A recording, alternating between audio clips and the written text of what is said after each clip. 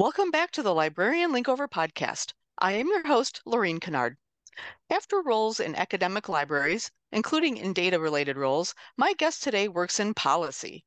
Shea Swauger is Senior Policy Analyst, Data Sharing and Ethics at the Future of Privacy Forum. Shea is my first guest working in data and policy. I'm excited to find out how his library experiences and skills impact his organization. Shea, welcome to the Librarian Linkover. Thank you. I really appreciate being here. So, what is the Future of Privacy Forum and what is your role? So FPF is probably what I'll reference it as going forward, is a nonprofit that does a lot of conversations and research and oh, excuse me. I need to put my cat down 1 second. Um, Sure. We uh, love pets and kids, so that's fine. very involved. So we think a lot about privacy, and in particular, how emerging technologies impact privacy.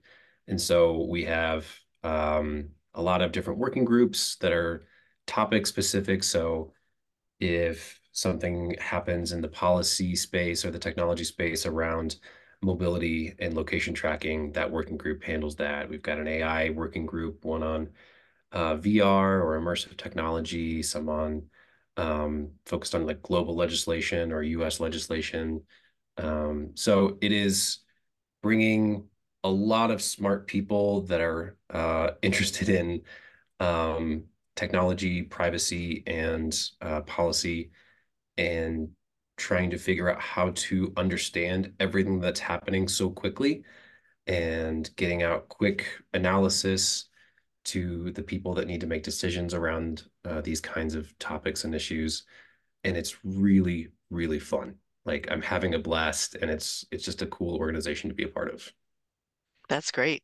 You guys probably see some scary stuff. Like we think we know like what's going on, but you guys probably see some scary stuff. I mean, I think we're not privy to anything that you're not. Like we don't have like special access to secret meetings or like, secret.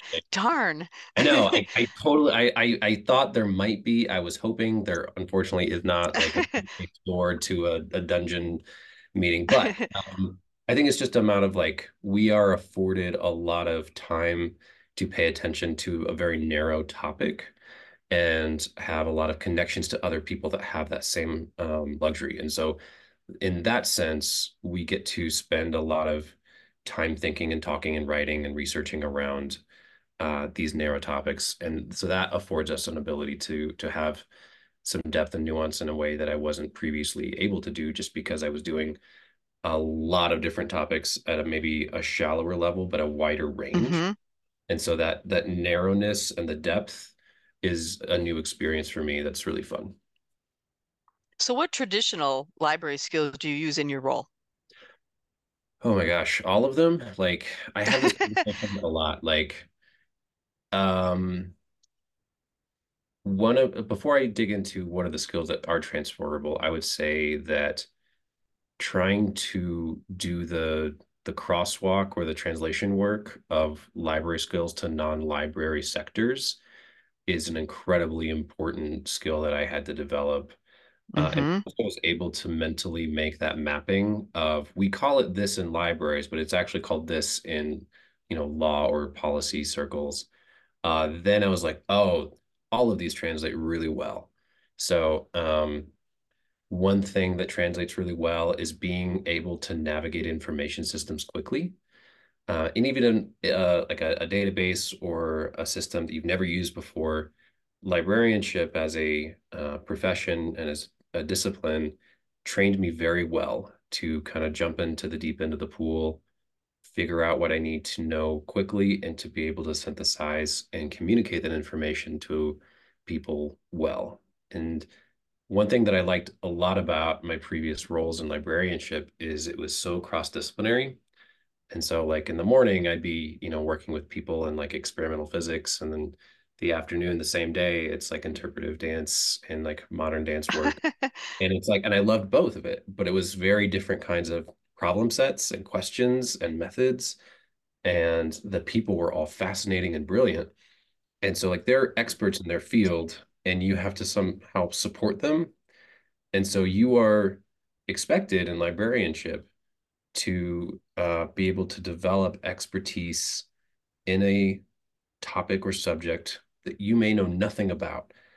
But in half an hour, you have to meet with a patron or a student or a faculty member and be like, here are the things that are coming up for this kind of topic. Here are the primary sources that are the most important. Here are the things that have developed in the last few years. And so that ability has served me very well in my new role. I had that when I worked in a corporate library. It's like, can you find me some things on this and that? Yes, I can. And I'd have to spend a few minutes like, what is this? So that I Mhm. can figure out what to look for and what the sources are. Absolutely. That is a good skill that we have. So you've talked about this a little bit, but how do your library experiences and education enable you to add value to the future of Privacy Forum? I think that I have, um, and by me, I think librarians have a pretty sophisticated understanding of information landscapes and how certain types of knowledge are created in a way that we can see behind the curtain a little bit. Um, and then in other ways, I've been totally like unprepared. That librarianship did not give me skills that I had to learn. And that's fine. Like anytime you change Hmm. an industry or a job, like you're gonna have a learning curve. And I had a pretty big learning curve when it came to policy and how like law and legislation was created. Um, and so I think in some ways it's been fantastic, and in other ways that I thought I would be better at, I'm not. And that was a humbling experience. That maybe my perceptions, assumptions, and like almost commitments around what I think certain things should look like or be were incomplete. And so Hmm. it was a really great experience for me to leave libraries for a lot of reasons, which we can dig into. But one of them, I think, is that my perspective of the information landscape has matured and has a lot more nuance to it. Whereas before, I think it was much simpler and more of a caricature of certain parts of it. And now it feels like a more nuanced or complicated, in a good way, perspective. That is a great answer. What kind of goals do you have in your position? Uh, to have fun. Like, I know that's a weird answer, but I was talking to my colleague yesterday, and we were talking about, career goals and what are the things we want to do.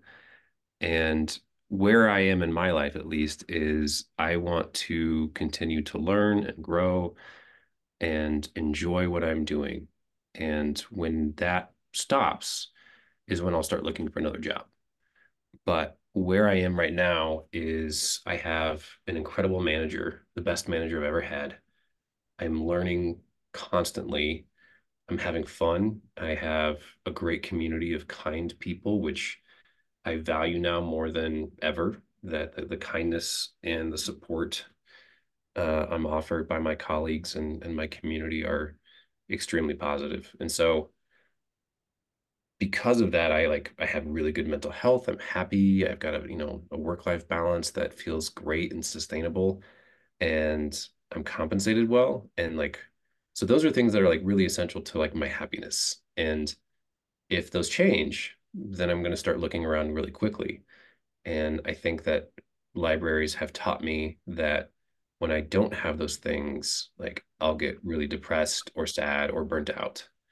And I don't want to go back to that. And so I think it's like libraries are not your bad past relationship and for everybody, but when you like date someone that you're like, oh, I don't want to go back to that. So it's like the toxic relationship that you learned from, that you have some healthier boundaries from. Um, because and not all of it was a toxic relationship. It was like really joyful for a long time for me. But I think I've learned now more what I need in a job to be okay. So weird answer, but that's kind of where I'm at. I don't think it's a weird answer at all. I think in like traditional, public libraries, academic libraries, there are a lot of issues. Yeah. There are a lot of serious issues that they don't seem solvable because who will solve them? Mm, Like yeah. fine, pay is the big one. Like who's going to Yeah. solve that? That is, that's not a solvable issue. Yeah, compensation in a for me, public library? like one of the biggest issues and battles that I fought at my last institution, and in some ways are still like involved in terms of salary equity and transparency. Um, and it is not to me something that librarians can solve at all, or even universities. Like there has to Nope. be political will Mm-mm. from a state and federal level to fund investment in social infrastructure like education and libraries. And it doesn't matter if all the librarians got together, like it takes politicians to make decisions around funding. And until that happens, I don't see a lot of structural change for the better. The irony is, public libraries are governed by boards who are the community, Mhm. who could do something about it. So community library boards can increase funding. They can certainly look for funding in other sources Okay. and look at their budgets and take a look at their budgets and try to find some more money for pay. I mean, if that's an option, I know academic Now, libraries. most Well, libraries don't have a lot of extra, I'm not saying extra money. Most public libraries don't have that, but I think, the difference between when I was a public library director, the board wanted to give everyone a 1% raise. mm, They were making $10 an hour. mm, And I'm like, so everyone's getting a dime. Jesus. I thought we could have gone a 3% raise, which, isn't a ton more, but So I so like one that is not a ton of money. The difference between those two is not a ton. So like one thing that I'm in my job now is we have cost of living adjustments every year, which was unheard of to me. Like I don't that didn't Mm-hmm. what you do what now? Because Mm-hmm. my previous position and in a lot of positions, the amount of raise that you get is often less than inflation, which means that every year you stay there, you're actually making less. Mm-hmm. And so that's a Mm-hmm. disincentive to stay. The longer you stay, the less you make. And so having a role that just like automatically accounts for cost of living or inflation, I was like, oh, this is how it's supposed to be. And it feels really good. And it's like everything that I thought it was. And I think everyone deserves that. Like we all deserve fair compensation that sort of matches the economic realities that we live in. Um, and that's not happening. No. Well, I guess this is really a whole other podcast, but funding is a big issue. Management, you Yeah, know, yeah, training good leaders are two of the big issues I think that I've seen. agree. Um, all right, back on track a little bit, although it's all relative. Yeah. It's all relative. What suggestions can you give librarians who want to move into a position like yours? Reach out to people that are in those positions, and I volunteer Mm-hmm. myself to that. I've had at least a dozen individual conversations with people in the last year that are either wanting to leave libraries or librarianship in the near future, or people that have either are in library school or just coming out of library school, and they're like looking at the options, wondering, what's on the table. So talking with people in those positions is the most fruitful thing you can do. So find me online, reach out, happy to talk. Um, After that, I would say um, when I was looking for jobs, I didn't even know where to start. And so there are so many job boards and places that are not traditional librarianship jobs that are really good. And honestly, like having an online presence is really helpful. So I have a personal website that has, the standard academic like CV stuff that you can download, but then also, things that are a little bit more digestible for people that are not part of academia. And again, this goes back to translation work. If you are trying to break into a space that is not academic or outside of higher ed, um, you need to package the information about yourself and your skill set or your experience in a way that is intelligible to the people so they don't have to do the translation work because Mm-hmm. they are going through a lot of applicants. And if you can reduce the cognitive load of translation for them, the higher the chance that you are to be considered. So thinking about how you're perceived and understanding some of those, like what is jargon, what is librarianship language versus how is that understood in the sector that I'm trying to jump into. Um, and then presenting that in an online format is going to be your best bet. I often see jobs on LinkedIn that I share and say, this is a library job, Yep. like project management, Yep. any job that involves organization, customer service manager, like those are library jobs. Mm-hmm. There was a YMCA, like a local YMCA needed a manager. And I'm reading through it. I'm like, that's a library director job. You have Mm-hmm. a building, you have events, you have patrons, you have staff, you have budget. That's the library director job. And I think it goes both ways because hiring managers need to understand that the skills, but we also need to be better at explaining our skills. Yeah. So there's kind of a kind of like a two-way street there. But I think a lot of librarians are doing a good job of presenting themselves as qualified based on their skills. And there's Mm-hmm. a disconnect with some of the hiring managers that are like, oh, you're a librarian. Like they don't understand the Mm-hmm. skills we bring. And like you So said, they get so many applications, they're just going through them going librarian, bit, reject, right, keep moving. one thing that I'll add to that is that because there are so many skill sets within librarianship, um, like I know that jack of all trade gets kind of thrown around a lot. Um, and I generally see that as a good thing, but I think there is an area where librarians have some but not all of the skill set. So like project management is a good example of a lot of librarianship is project management. I now work with project managers. Like they, got a master's degree in project management. They like went to business school, and it's night and day in terms of capacity and skill set. Because there were certifications and trainings and things that like I didn't even know about. And so librarianship probably got them like 30-40% of the way. But that last 60%, it was like, oh, these are really cool tools, ideas, strategies, ways to think through. And so it is good and necessary to be able to translate and signal that you can do project management. But it is also really good to know that there are like other things outside of librarianship and disciplines that have a lot to add. And it's worth going and getting that certification or getting that training that has nothing to do with library school or librarianship. Um, and I've also realized that certifications probably count for more outside of academia than they counted for inside academia. And so, like a certification in project management um, counts for a lot in like industry or in nonprofits. Um, whereas inside, I don't know if it was deemed the same. So, like, yes, librarians can do a lot of things that are transferable, but there are also really helpful and valuable disciplinary skill sets that are worth checking out. So sort of along those lines, what made you decide to make the move out of official library roles into more of an industry area?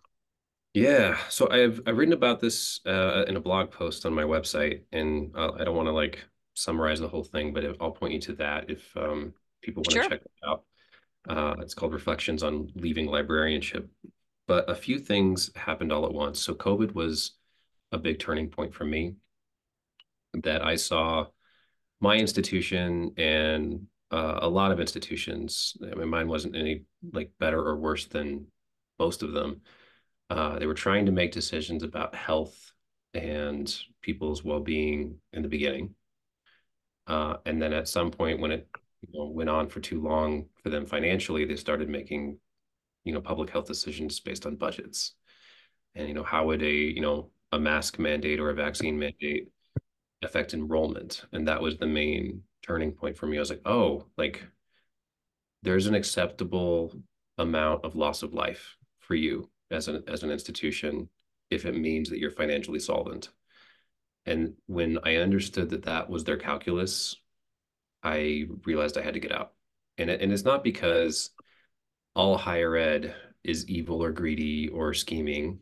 Um, but I realized that they were willing to let me die if it meant that they could keep the doors open. And I had spent, 10 years in higher ed, and I had given so much emotional labor and physical labor towards the system that I was really trying to make better. I didn't see a lot of improvement in terms of a lot of like the DEI and equity work that I was invested in. And when I really internalized and that crystallized for me that that's kind of where my value was, I was like, I'm not paid enough for that. Like, I mean, there are, companies out there that probably have this moral calculus that this does, but they'll pay me twice as much. And so if I'm going to be expendable, I would If you rather be survive, you'll at yeah, least be making more money. yeah. I can be expendable for someone that will pay me six figures and in the meantime. And so like that was a big part of it. And I think that I'm in a better place emotionally from that now. So I don't see my expendability as a main criteria anymore for when I think about employment. But it was a turning point for me that like we're not paid enough and we're not going to be able to fix this. And I had those conversations with my bosses and I was very open. I was like, listen, here are six things that if we can change, I'll stay. But if we can't change, I need to leave. And they're like, we literally cannot change any of these six things. And I was like, all right, I'm going to be looking for another job and I will give you as much notice as possible. But that was also a really weird way to leave a job. I had never done that before, like the open, I am actively looking, I will be leaving, I'm unhappy. Hmm. Um, Scary. it is scary because like not everyone can or should do that because there can be a lot of retribution or retaliation that can affect your ability to get the next job. I felt very safe in my position to do that. And I think that openness did help that transition period for me. But yeah, it's hard, but that's kind of why I transitioned out. And also like, I found a job that I was like really excited about. Like FPF was doing very similar work in some ways, but also some different work that I'd never done before that I wanted to try. And it's been a great experience. That's awesome. So what kinds, sort of 180 here, Yeah. what kinds of management skills do you regularly rely on? My management philosophy has changed a lot over the last few years. It has gotten far more towards compassion and support, and it's much more aligned with like my pedagogical commitments with teaching. And I think when I was trained, and I use that term very loosely because there's not very much management training. But when I Hmm. observed my previous managers, um, they modeled a form of management that was really transactional and somewhat authoritarian.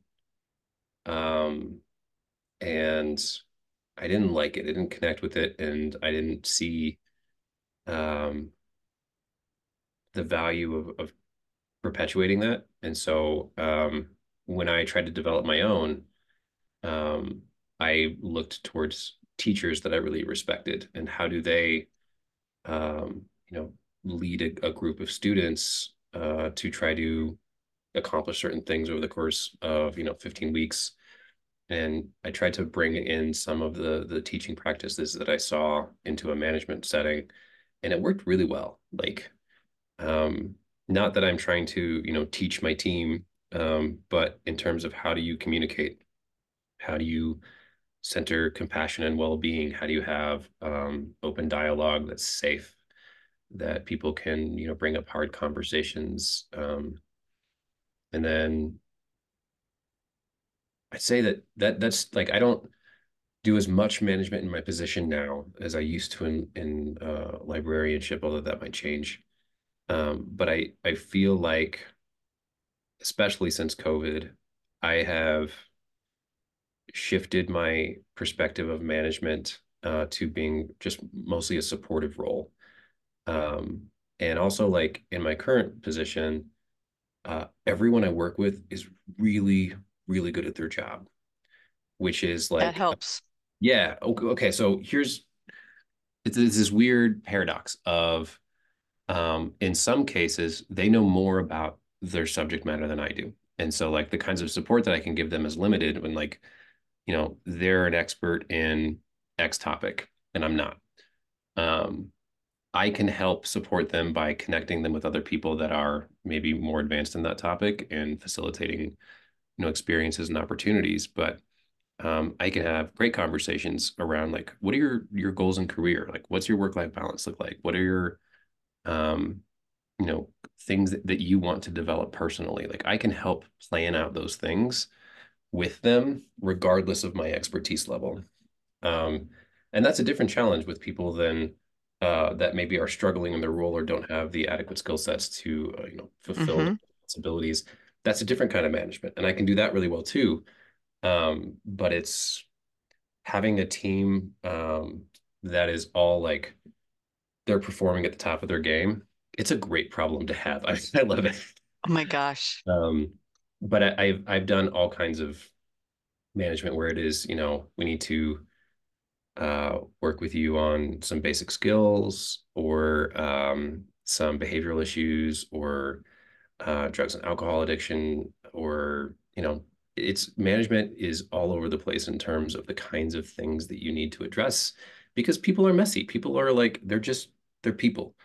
And we all have stuff at different stages of our life, and all of us will be managed or manage other people at some point. So, like, being able to engage with people across the range of skill, ability, um, I find really enjoyable and I learn a lot, but it is very much like it's never the same. I'm always learning something new. And I still find it enjoyable. When that person comes to your office door, you never know what you're getting. Yeah. And And like that's the sometimes point I've of had to something. go, okay, let's figure this out. Yeah. Yeah. All right. So for librarians who work with budgets or who want to move into a position with budget responsibility, what suggestions can you give us on managing a budget? People sometimes they librarians think budgets are scary, but what do you think about budgets? I think before you have a budget conversation, you have to have some self-reflection and some honesty around your relationship Mm. and numbers. Um, so a lot of people have math trauma. That's pretty common. That like most people don't pick math as their favorite subject. Um, and that's okay. Not in our field. Yeah. And so, um, being honest with yourself about your numeracy and your ability to understand numbers, and then a lot of it is emotional based in my experience. And sometimes you just need someone in your life that can help support you through that, like, not literally hold your hand, but emotionally like support you through learning some of the skills. Like if you don't know Excel or spreadsheets, you need to start there. Like that's a basic competency. Um, Secondarily, you need to have some reflection about what money means to you. I was part of this, gosh, I can't remember specifically the group, but was a facilitator was bringing together people that had all funding roles of like large organizations. So we're talking, sometimes millions of dollars. And one of the exercises they did is like, you need to tell your story of your relationship with money starting as a child. I was like, what are you doing? This is weird. Why are we doing this? And then what I realized is like a lot of us had grown up poor and money was always a source of conflict. Like our parents were always arguing about the budget or, who spent what on this. Um, and so there was like this place of scarcity and like emotional danger around money. And that regardless of whatever your financial status presently, a lot of us sort of carried in that association with money and budgets as a scary topic. And if you combine that with math trauma, then like trying to be responsible for a budget can be fraught. And so it becomes not a conversation about numbers, it becomes an emotional conversation. And so that can really get in the way of effective communication around budgets. Um, and then secondly, almost every conversation I've had about budgets organizationally in libraries is a conversation of scarcity because there's literally not enough money being funded for all the things. And so like there's the, emotional baggage that we bring to the table that makes it a conversation about scarcity because of our childhoods, on top of the reality that it is a budget scarcity that is real. We're not projecting that is like the case. Um, but if we can bring numeracy skill sets to the table and we can, unpack our emotional baggage around budgets and money and math and have that resolved, then like you're taking up half of the emotional chargedness to budgets. Um, so beyond that, um, if the organization doesn't have competent financial people, it's a really big red flag. And there needs to be a lot of transparency. I am very much in favor of transparency around budgets, around salary information, how much people make. Hmm. I know that people get really uncomfortable around that conversation, but I think it is one of the most effective ways to have honest and open conversation around budgets is transparency. Well, it's sort of related to that. When I was job hunting, and even now, when I see an interesting job that someone posts, I will look at it, and if it doesn't have the pay, I will ask them on social media, could you please post the salary? Hmm. Because many of us won't consider a job with no salary posted, and certainly won't share it within our networks if it doesn't include a salary. And once in a while, you hear from someone, "Oh, I just added it," and it's like, "Wow, great!" But usually, you don't hear anything, or you hear, "Oh, that's proprietary. We don't, whatever." Well, okay, but you're not getting as big of a hiring pool. You just No, aren't. If you're not going to post your pay, you're missing out on a lot of really good people. I don't I don't even consider posts that don't have pay. And to me, not posting pay is a red flag at an organization, and I would discourage anyone from applying. Hmm. Feel really I strong. agree. Like the secrecy around pay only perpetuates inequality and exploitation.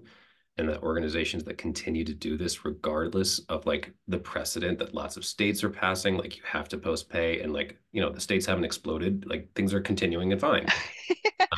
But like the organizations that choose to remain in secrecy, um, don't go work there. Like I know that like that's a flippant thing to say, just don't work in those states because you can't just move. But I think that organizations have no excuse to continue posting jobs without salary information. I think it's either the pay is low Yeah, or you're hiding with a low pay. Absolutely. they just law firms. I asked a law librarian one time if she could post the pay, and she said they have a policy where they don't, reveal it or whatever. I think, and that's also control. Absolutely. So anyway, my soapbox is post the pay because you're because I'm then with you you. can't say I'm with you on the you can't soapbox. get people. You can't say we can't find people Hmm. if you're making the application process with unnecessary barriers. Absolutely. Anyway, that's a whole thing. So, what professional associations have you joined, or which ones have you gotten the most out of? None. I don't really like them. Like, Okay, I'll you say came this. to the wrong place, sir, because I love professional associations. I've got a lot out of them. I volunteered and I've gotten a lot out of them. So you go ahead. Okay, so Tell here's, us why you don't like them. yeah, counterpoint to the Counterpoint. grade. Um, I have uh, so I went to American Library Association annual meeting Hmm. once, joined, sat on some of the committees and tried to get a feel for that, and generally walked away discouraged and felt like a lot of the energy and time was being spent at things that didn't have translational impact to the local level. And then I was like, okay, I'm going to join all of my local committees. I'm going to do all of like the things at my campus or my state level. And then I had the same experience. And then I felt like there wasn't a lot of local impact. And so I was like, all right, I'm going to do just campus. Maybe that's the thing. I'll join all the committees on campus. And I experienced the same thing. So I maybe it's just my expectation of what I thought professional associations do versus what they actually do. And I thought that we were going to like make meaningful work and progress and resources for the industry. But because at least in librarianship, everything was all voluntary, there was no enforcement, there was no like consequence for not doing it, and it seemed like not much was changing. And so when I think about professional associations, I don't join very many, and the ones that I have joined are I am actually like philosophically antithetical towards. So for a while, and this is like I'm also a PhD student in education, and so so this is an example of here's where a professional organization was very helpful for me. Is I study school shootings, and I wanted to understand how like police security and law enforcement understand security and how they talk about conferences or talk about issues in conferences. So I joined the International Association of Chiefs of Police. I joined the American Jail Association. I joined maybe another one. And so in that sense, I got to go to their spaces, hear their speakers, understand their priorities in the way that they communicated, even though I disagreed with almost everything. That was Mm-hmm. a very valuable introduction into that world. And that helps me make sense of and connect with people and positions around topics that I would never have gotten before. And so, like, it's funny, like, I didn't like ALA, but I liked the cop conferences, not because I agreed with the cop conferences, because I agreed with ALA way more, but I felt like I got more useful information and insight into an organization that I would otherwise not have. So like Mm-hmm. again, not your typical answer. And if professional associations are valuable to you, if you find value in them, you should join them. Like if that's working for you, keep going. It just wasn't working for me. Well, I can give you some examples of where, and I mean, obviously, join or not join, everyone has to make that own decision. But for me, as a solo in a corporate library, the solo network helped me a lot from SLA. Oh, yeah. That makes sense. Like I grew up in SLA, and I was the chapter president of SLA. So then I could make it what I wanted. Yeah. So like I've done things where like directly helped me, and I could help other people with the solo division. And then as chapter president, you make it what you want, you make it what you can. And then I just kind of do one-off things. Like I'm on the SLA is reviving their magazine, so I'm on the editorial board of that, which is like, not forever. Mhm. But I'm not doing any of like the 3-year term committees twice a month like that. I just can't do anymore. But like ALA, I'm a mentor. It's like so Mhm. I've been trying to find like temporary planning or one-off things like of course mentoring is fun once a month for a little bit of time and you're helping a student is fun. So that's where I have found value.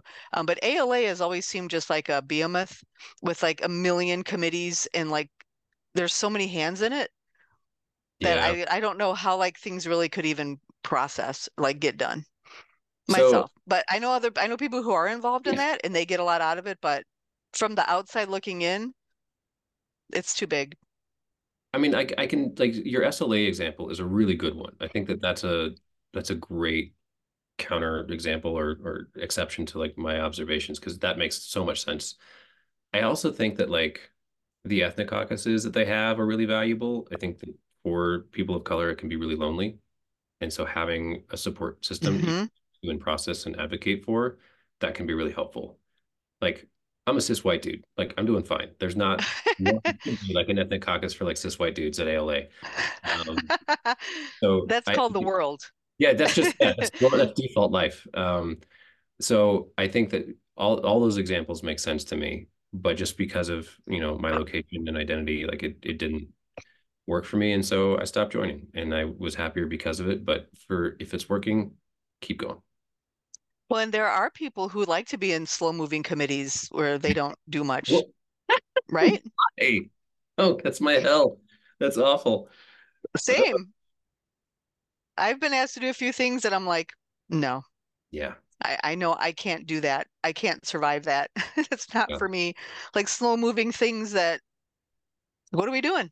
Yeah. Let's do something. If we're not going to actually do something and have a product or something to show, I can't do that. I'm with you.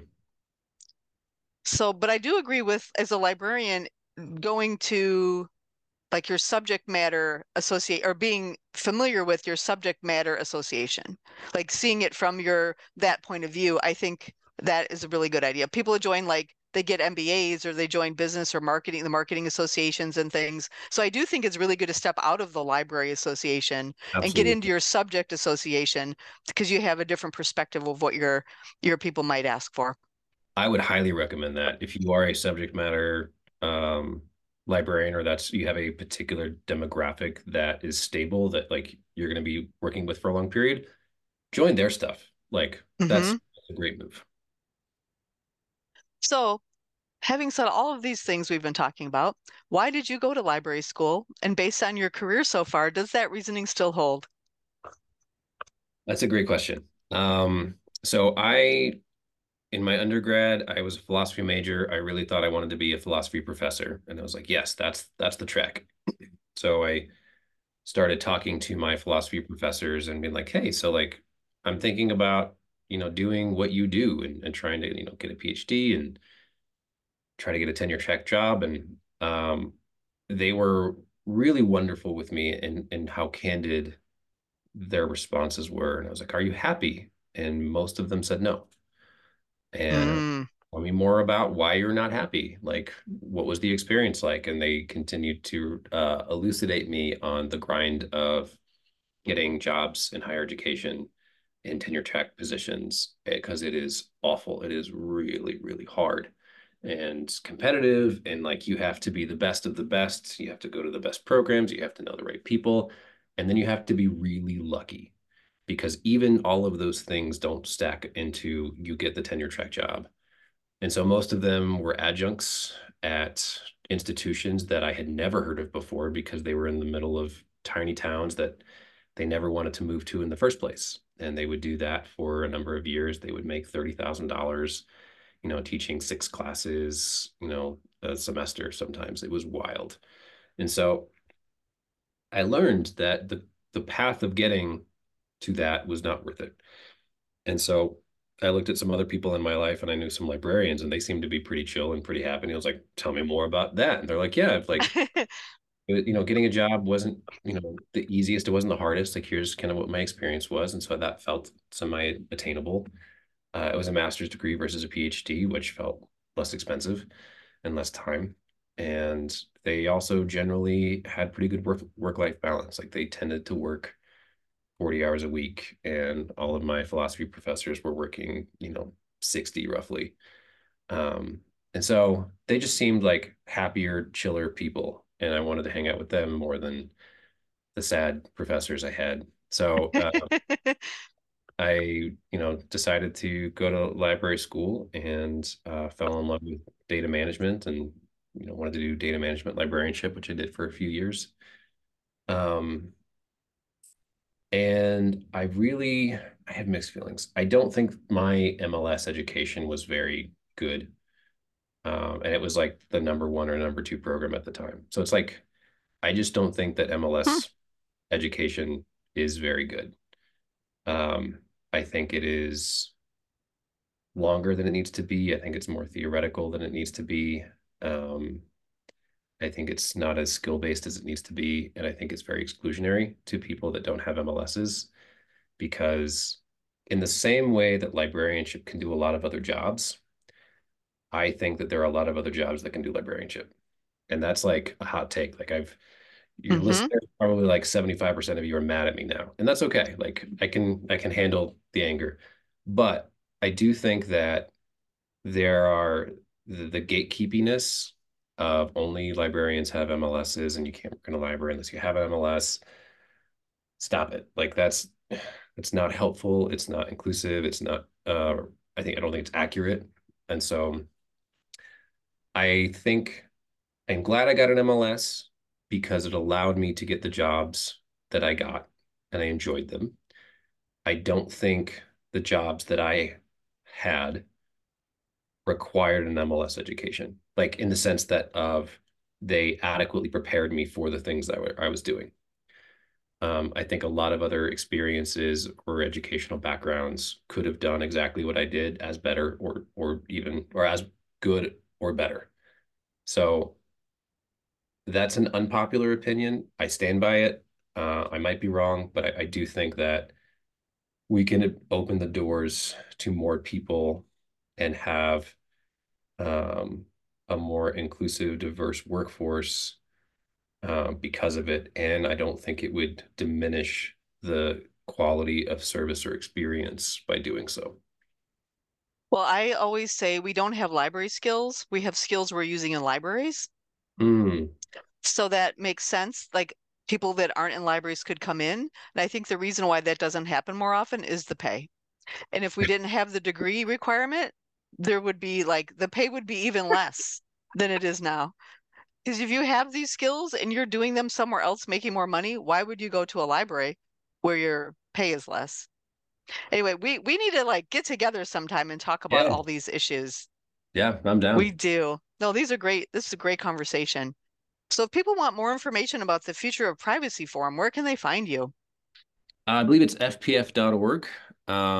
So I can FPF, put it in the show notes. yeah, that'd be great.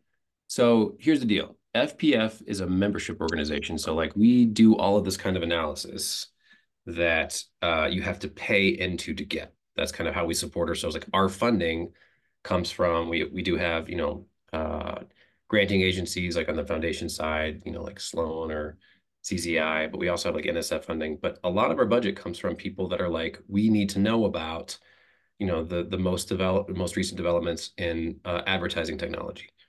And so they pay for that. There is only one group that is open and free to the public, and it's the one that I run. It's called the Ethics and Data in Research Working Group. So it is free and open to everyone. So librarians, non-librarians, literally anyone, students, anyone and everyone can join. I'll throw a link at you later that you can sign up Okay. to. We have monthly meetings to talk about some of the most recent developments in ethics, data, and research. And there's a lot of overlap with librarianship, especially if you work at a research institution. Um, and then you also get access to emails that we send out or resources that we create. So I'd love everyone that's listening to join. Please come hang out with us. But there are some public documents that FPF puts out that I think are really valuable, and I would encourage people to check out the org. Thanks for that. Thanks for doing this. This has been really great. We could talk for a lot longer about these topics. I would love to. Thank you to Shea Swauger for being my guest today on the Librarian Linkover. Thank you for supporting my podcast. Please like and follow the Librarian Linkover on your favorite podcast app. Follow them on social media and visit the librarianlinkover.com. Thank you so much for listening.